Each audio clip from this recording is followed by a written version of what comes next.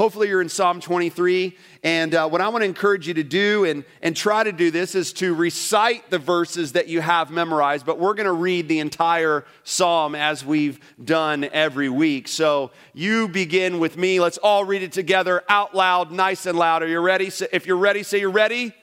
All right, let's start in verse 1. The Lord is my shepherd, I shall not want. He makes me lie down in green pastures. He leads me beside still waters. He restores my soul. He leads me in paths of righteousness for his name's sake. Verse 4, even though I walk through the valley of the shadow of death, I will fear no evil, for you are with me. Your rod and your staff, they comfort me.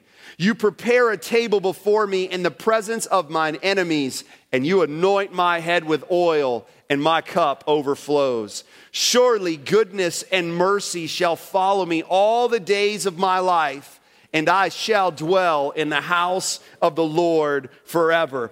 Like I said, we're going to focus on verse 4 this morning, but really today is really a part 2 to what we looked at in verse 3 a couple weeks ago. Because when we saw verse 3, we saw that promise that he, our shepherd, our Lord, restores our soul. And we looked at this idea that I experience the Lord's restoration, when he is my shepherd.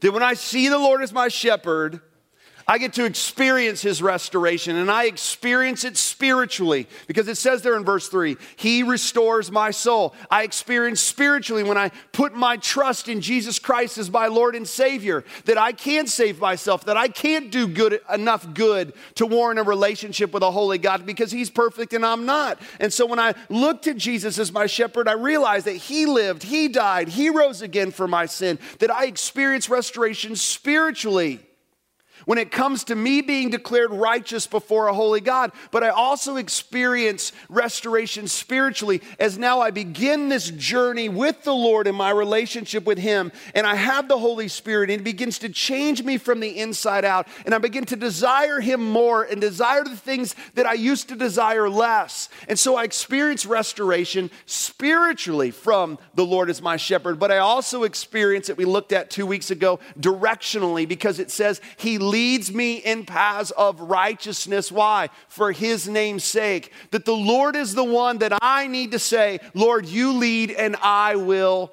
follow. But now we come to verse 4. And verse 4, if I had to survey people, would probably say that verse 4 is one of the most well-known verses in all of this psalm. Not the most beloved, but the most known. Can we look at it again? It says, even though I walk through the valley of the shadow of death, I will fear no evil, for you are with me. Your rod and your staff, they comfort me. I don't know if you saw a theme in the songs that we sang this morning, but they're about God's peace. About how we speak who God is to what we fear. That's not by mistake. And so what I want us to do in this moment is I just want us to stop. I know we just prayed, but we can't pray enough, right? And I just want you to take whatever it is, the valley that you're in, the shadow that you're in, the fear that you're experiencing, and I want you to just say, Lord, I want your word to speak to the valley that I'm in, to the fear that I'm experiencing, to the shadow that is enveloping me. You pray in your heart as I pray out loud. Lord, I thank you today that we are in the right place at the right time to receive the right word that you have for us if we are experiencing, we're in the midst of a valley. Lord, the shadow may feel thick, it may feel heavy, it may appear dark. We may be overcome with fear. And Lord, we take those things to you right now. We're going to say to ourselves today, in the time that we have in your word, that we're going to be ready to receive what you want to say to those things. Because we believe, we say it, Lord, to remind ourselves of it, of this promise that when your word is open, your mouth is open. So, Lord, we're ready to receive what you want to speak to each of us. And God, may we take what you say and not dismiss it, but receive it and apply it so that we can walk out of these doors experiencing you as our shepherd in a greater way.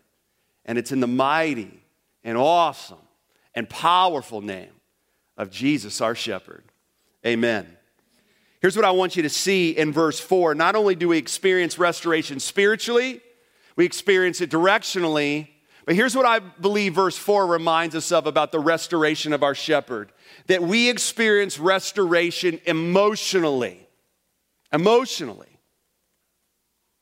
Because really, verse 3, and the reason why this is really a part 2, and we're not doing a separate idea to verse 3 and verse 4, is because in verse 3, at the end of verse 3, it says, he leads me in paths of righteousness for his name's sake. But what we come to verse 4, what we need to be reminded of is that being led in paths of righteousness does not mean that there's an avoidance of difficult or painful or scary or dark circumstances that we will encounter in being led by our shepherd. There's not an avoidance of that. And you may hear a lot of things out there that may say to the contrary, but you look at God's word over and over and over again, and you never find where it says being led by our Savior, our shepherd, means the avoidance of anything difficult or painful in our life. It's important.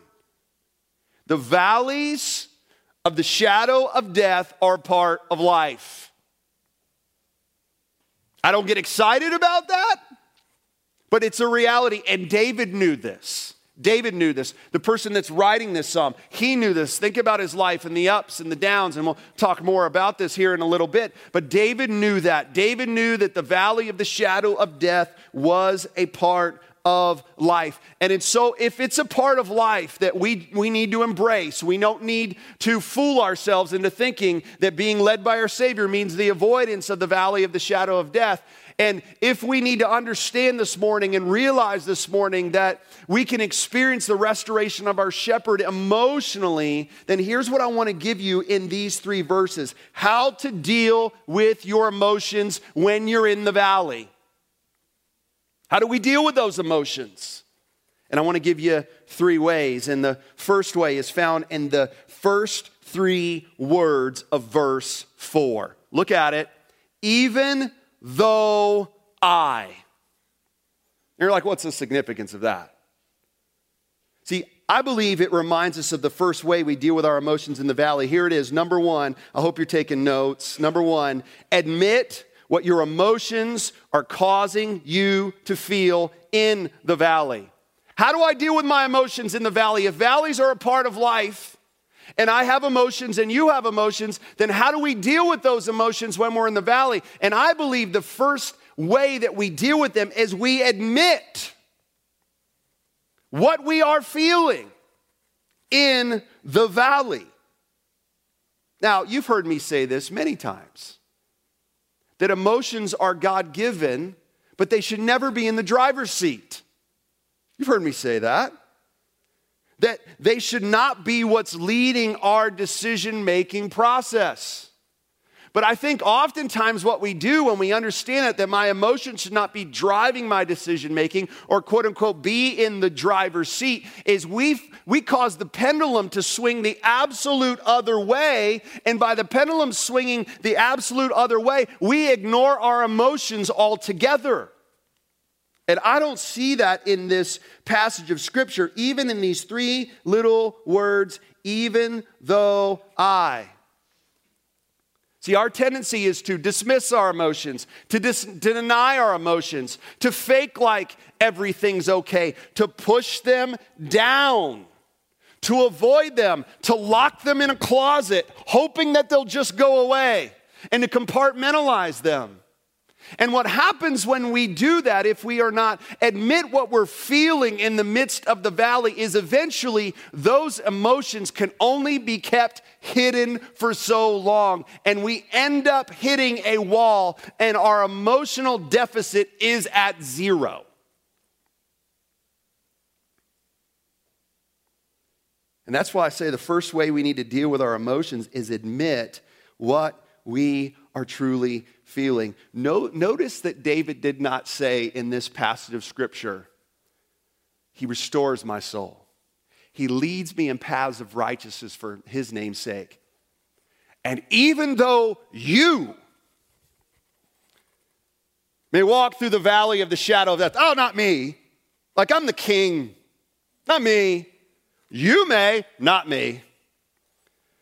Like I got like body armor over my emotions, not me. I'm the king. I'm supposed to appear strong. I'm supposed to appear mighty. No. Even though you may walk through the valley, not me. Doesn't say that, does it? David says, here's what I know. Is even though I'm going to admit that when I'm in the valley, my emotions are at play. I remember I just told you at the beginning of the message just here a few minutes ago that we had the privilege of being down in Florida with our 40-some churches that are part of our church planting network, and have the opportunity to be a part of leading that. And so I'm down there with 40-some churches, and they range in all sizes from like haven't even planted yet to just planted to a year old. The majority of those churches are young churches.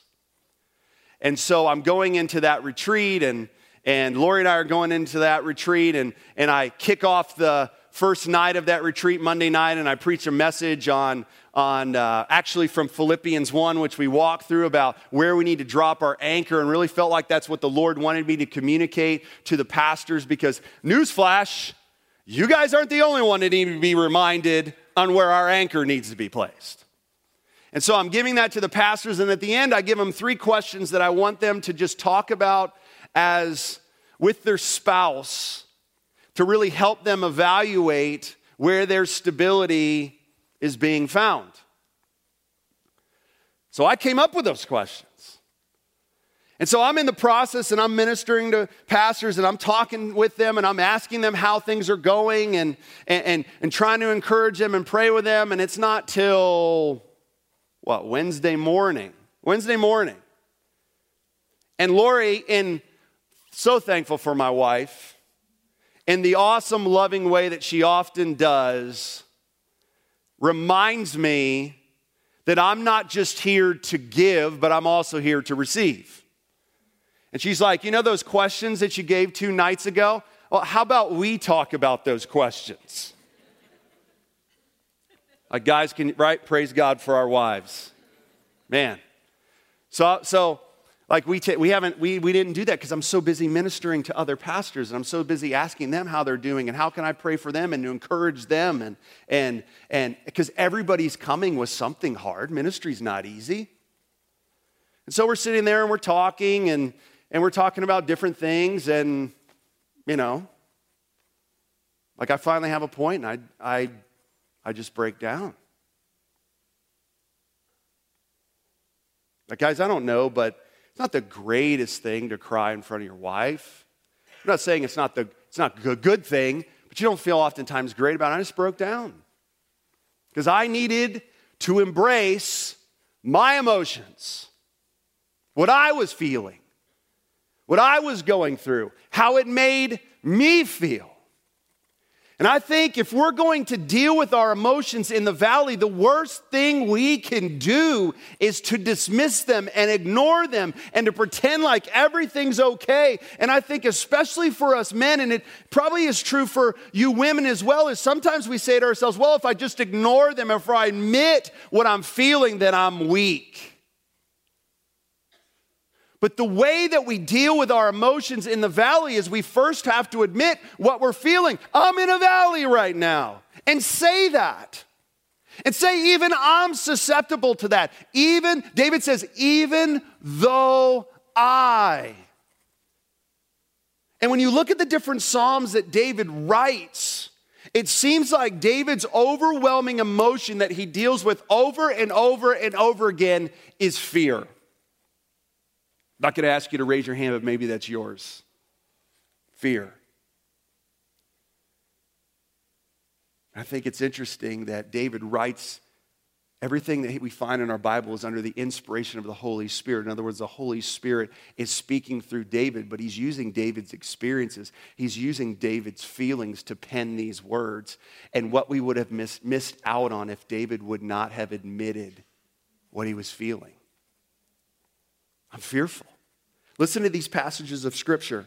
Psalm 42, verses 5 and 6. Psalm 42 is a great passage of Scripture to see David and what he's feeling, but yet at the same time speaking truth to what he feels. I'm just going to read verses 5 and 6. Look at what he says. Why are you cast down, O my soul? He doesn't ignore it. He doesn't say, oh, I'm good. How you really doing? Oh, I'm good. No. I'm cast down.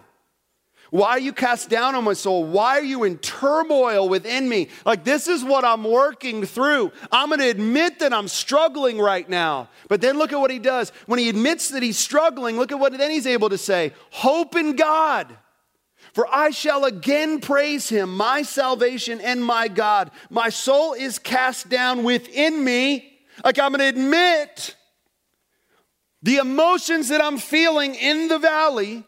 My soul is cast down within me, but look at this. Therefore, because I've admitted what I'm feeling, I'm going to remember you. Psalm 27, 1 through 3, the Lord is my light and my salvation. Whom shall I fear? Why do you think David said that? Because he was fearing.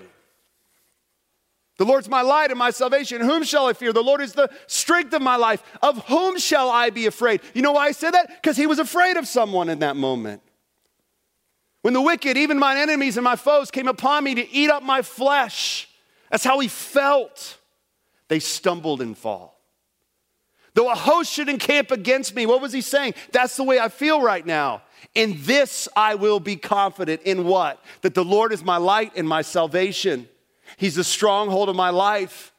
But that only took significance when David first admitted what he was feeling in the valley. And listen to me, the first way that we deal with our emotions in the valley is we have to admit what we're feeling. Here's the second thing that we need to do. Look at what it says. Not only even though this is what I'm feeling, but then he says, walk through the valley of the shadow of death, I will fear no evil, for you are with me. Here's the second way we deal with our emotions in the valley. Allow the shepherd's presence to provide perspective in the valley. Just look at this phrase. I actually want you to yell out, and if you say the wrong answer, no judgment. Now nobody's going to yell out, right?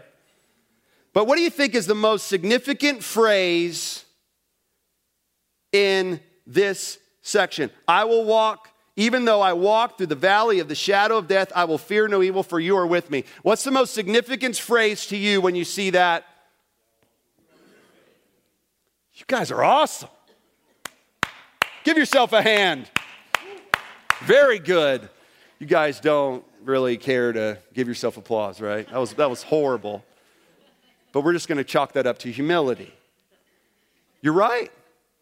The most significant phrase in verse 4 is the phrase, for you are with me.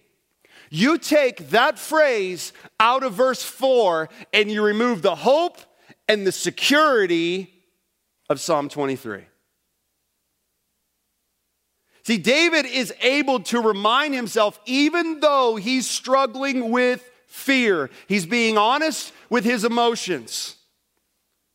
He's saying, this is the way that I feel. I'm not going to pretend I'm okay. I'm not going to lock it in a closet. I'm going to admit what I'm feeling. But when he admits what he's feeling, he says, even though I walk through the valley of the shadow of death, I will fear no evil. Why? Because you are with me. Listen to me, a fundamental rule of being a shepherd, and I'm not a shepherd, but I could figure this out. A fundamental rule of a shepherd is this: don't ever leave the sheep.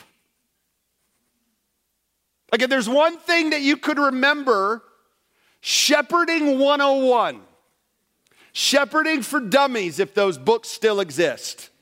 Don't leave the sheep. Don't leave them. And I think what we're reminded of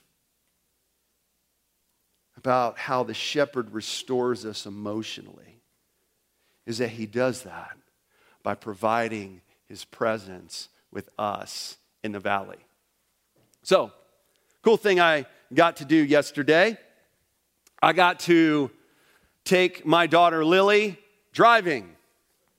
Got to, again, to do that. And here's the deal, she's been great. So, she's been great. But, she had no idea that I was doing this, but I was asking her. So we went to the Thomas Jefferson Middle School parking lot, took a little trip back in time to Thomas Jefferson Middle School. It was great to go in that parking lot and think we never have to pull anything out of a trailer again. And so we went into Thomas Jefferson Middle School. We went into the bus area and had her driving around and learning to put it, to get it out of park and pressing the brake and putting it into drive and slowly accelerating and slowly braking and practice turning on our turn signal and just went through those different types of things. And first of all, I'm sitting there and I'm like, I can't believe that I'm doing this already. Like those of you who have already done this, you know the feeling. Like, I can't believe that my child is already learning how to do this. But nevertheless, so we're driving home and I'm asking her this question because I was curious and I thought to myself, this would make a great sermon illustration. And so I was asking her, I was like, Lily, if I wasn't in the car with you, would you have been really, really nervous to do everything that you just did? And she said, first of all, she said a very astute thing. Well, I wouldn't have been able to do it if you weren't in the car with me. That would have been against the law. See, I live with rule followers. God knew that I needed that. That's the first thing. I said, I know that, but would you have been nervous? Would you have been anxious? And she said, of course, Dad. And I said, why? And she's like, because you were able to tell me what I needed to do every step of the way. And you being there helped cause me to be calm. Some of you may not have done that with your child when you were teaching them to drive, but I'm very thankful that those were the words. Here's my point in that illustration. You don't have to have an IQ of 170 to see where I'm going. See, I was in that car and able to say, you need to do this and do this. And okay, you did that too fast, or you can actually do this. We can do this. You can actually go on the road and go from one parking lot to the next. Shh, don't tell anybody. But it was the presence of someone who knew what they were doing, let alone their father, that caused anxiety to subside.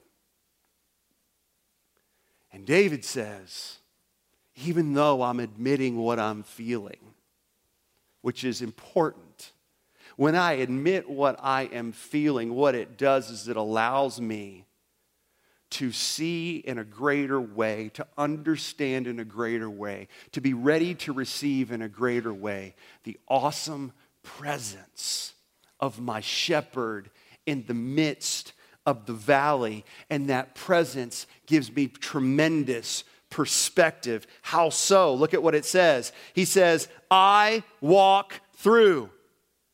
What perspective does God's presence give me? First of all, it gives me this, that the valley is not a destination, but a needed part of the journey. The valley is not the destination in your life. If you're in a valley right now, it's not the destination. Say that out loud. It's not the destination. It's a needed part of the journey. There's a reason why David doesn't say, I stop in the valley. My home's in the valley. This is where it ends, in the valley. No. He says, I'm walking through the valley. I'm not stopping in the valley. Why? Because this is a part of the journey. It's not a destination. The interesting thing about shepherds in this area of Israel is that what they knew, that even though they had to take their sheep in the valleys, which were dangerous, it was in the valleys that there was the choicest meadows. It's where the vegetation was the best. It's where the water resided. It's where the water ran down. So even in the midst of the valley, those sheep were able to experience nourishment and refreshment in a way that they would not have been able to experience on a mountaintop. And that's so significant for us to remind ourselves, because it is, I wish it wasn't the case, but it is when we are in the valley that we experience the most growth in our walk with the Lord. It's where we experience the most nourishment. It's where we experience the most refreshment. Even though we may not necessarily like the valley, even though we may be fearful in the valley, the reality is when we are in the valley, that's when we grow most. That's when we grow in appreciating and understanding the presence of our shepherd. And the perspective that the presence of our shepherd gives, that we need to remind ourselves of this morning, is that the valley that we are in is not a destination. It's just part of the journey. Here's the second observation that we get when we understand the presence of our shepherd. It's that the valley is not death. It's not death. It's the shadow of death. Did you get that? It doesn't say, even though I walk through the valley of death. No. It says the shadow of death. The valley can look like death. It can feel like death. But listen to me, it's not death. It's not death. And when the shepherd would lead his sheep down into those valleys, and oftentimes these caverns would also oftentimes cut out the sun from being seen. And so even though it wasn't night to the sheep, it felt like night. And even though sheep are extremely dumb, we've established that fact in this series, one thing they understood is when it was night, that's when the predators came out. And they were extremely fearful. They were at their worst when it was dark. But what keeps sheep calm in the midst of the darkness is understanding that their shepherd is right there with him. I want you to get this phrase. If you haven't written down anything, write this down. This phrase, the valley of the shadow of death does not lead to a dead end. The valley of the shadow of death does not lead to a dead end. God knows what He is doing in your life. And if you are in the midst of a valley, it's because He wants to nourish you and grow you and mature you in a way that you could not grow and mature if it was not for the valley. But listen to me, what we need to remind ourselves in the valley, what we need to remind ourselves, and that can give us the perspective that we need when we understand the shepherd's presence with us in the valley, is the valley of the shadow of death is not a dead end. It may feel like a dead end, it may look like a dead end, but it's not a dead end. See, the valley of the shadow of death is a road to higher ground in your life. Because the only way that you and I get to higher ground is going through the valley first. It's not a dead end. Here's another perspective as we continue to walk through this verse. I walk through the valley of the shadow of death. Look at what David says. Even though I'm feeling fear, here's what I'm going to need. I'm going to preach to myself. I will fear no evil. See, the valley is not only a destination, but a needed part of the journey. A valley is not death, but a shadow of death. Here's the third perspective. The valley is not a place to be terrified, but a place to trust.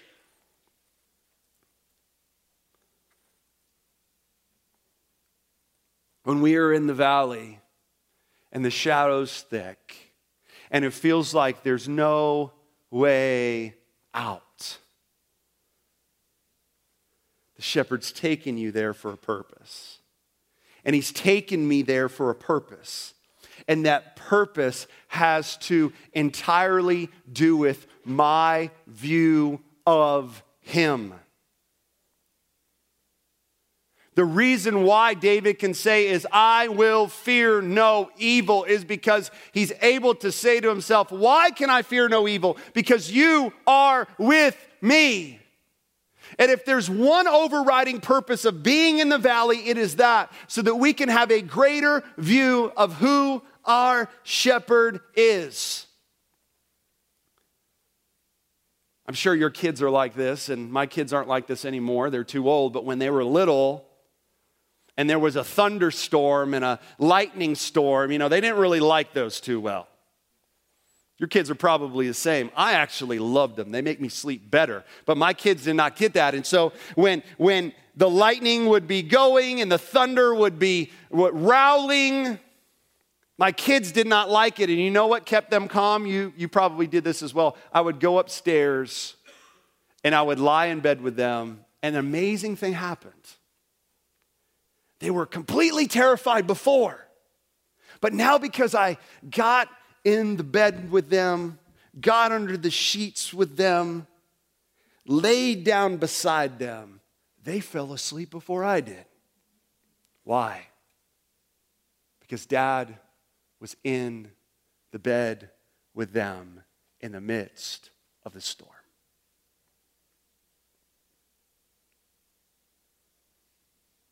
Believe this, realize this, remember this, understand this for the first time.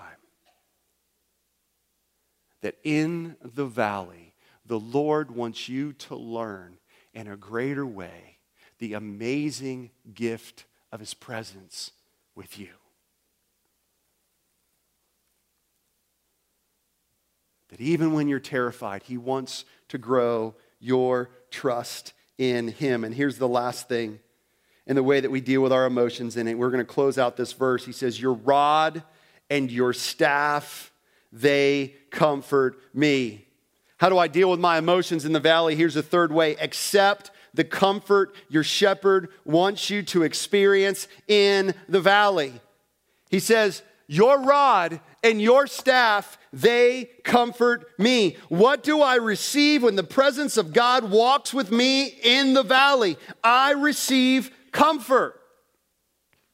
When you get in a car accident, God forbid, I hope that doesn't happen, but if you've been in a car accident before, what happens? Two people show up, at least two. The police and the paramedics. And what's so awesome is I look at this passage of Scripture and I see two units that God provides when we're in a valley.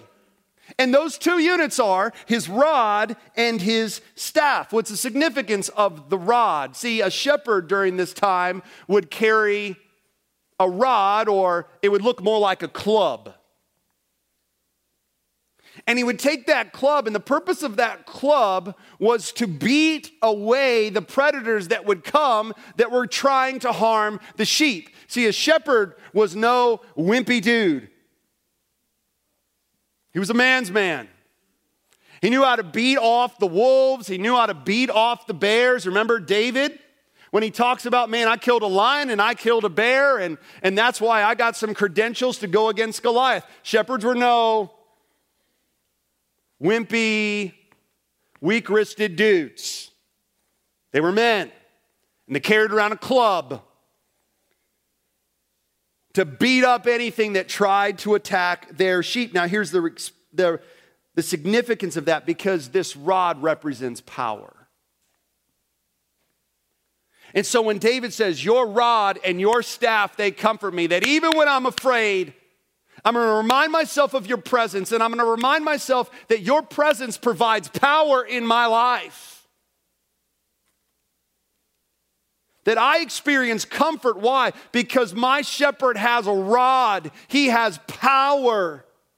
He's almighty. He's omnipotent. And His awesome power can address anything that would want to attack me and bring me down. Whatever it is in our lives right now that we are experiencing that feels like the valley of the shadow of death, we need to remind ourselves that our shepherd is right there with us. And He has the power to not allow any of those things to destroy us. He has a club. He's almighty. He's powerful. 2 Thessalonians 3:3 says this, the Lord is faithful. He will establish you and guard you against the evil one. Listen to me. If you are allowing the shepherd to lead you, remember verse 3? He leads me in paths of righteousness for his name's sake. Lord, my posture is going to be, you lead, I will follow.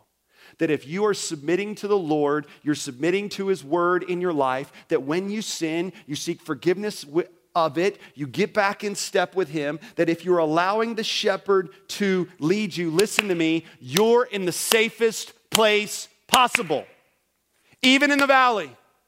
I remember I used to fret and I used to worry when I was a teenager, like, God, am I gonna meet the right woman? Am I gonna choose the right school? Am I gonna know what I'm supposed to do with my life? And I used to give myself such anxiety sometimes worrying about all of that stuff. And I remember my mom and dad would say, Johnny, if you're obeying the Lord, you're in his will, and his will is the safest place to be.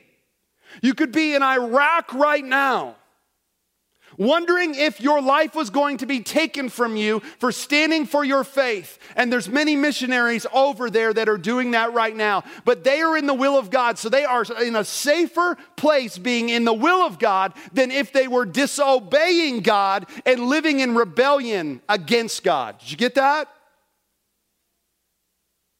See, when I'm being led in paths of righteousness for his name's sake, I have a promise that my shepherd has a club and he's willing to beat away anything that would destroy me. Why can I experience comfort in the midst of the valley? Because my shepherd has a rod, but he also has a staff.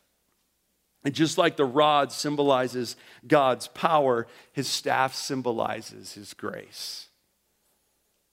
See, the staff was not a weapon of warfare. The shepherd didn't take the staff and beat away the predators. He had a club for that.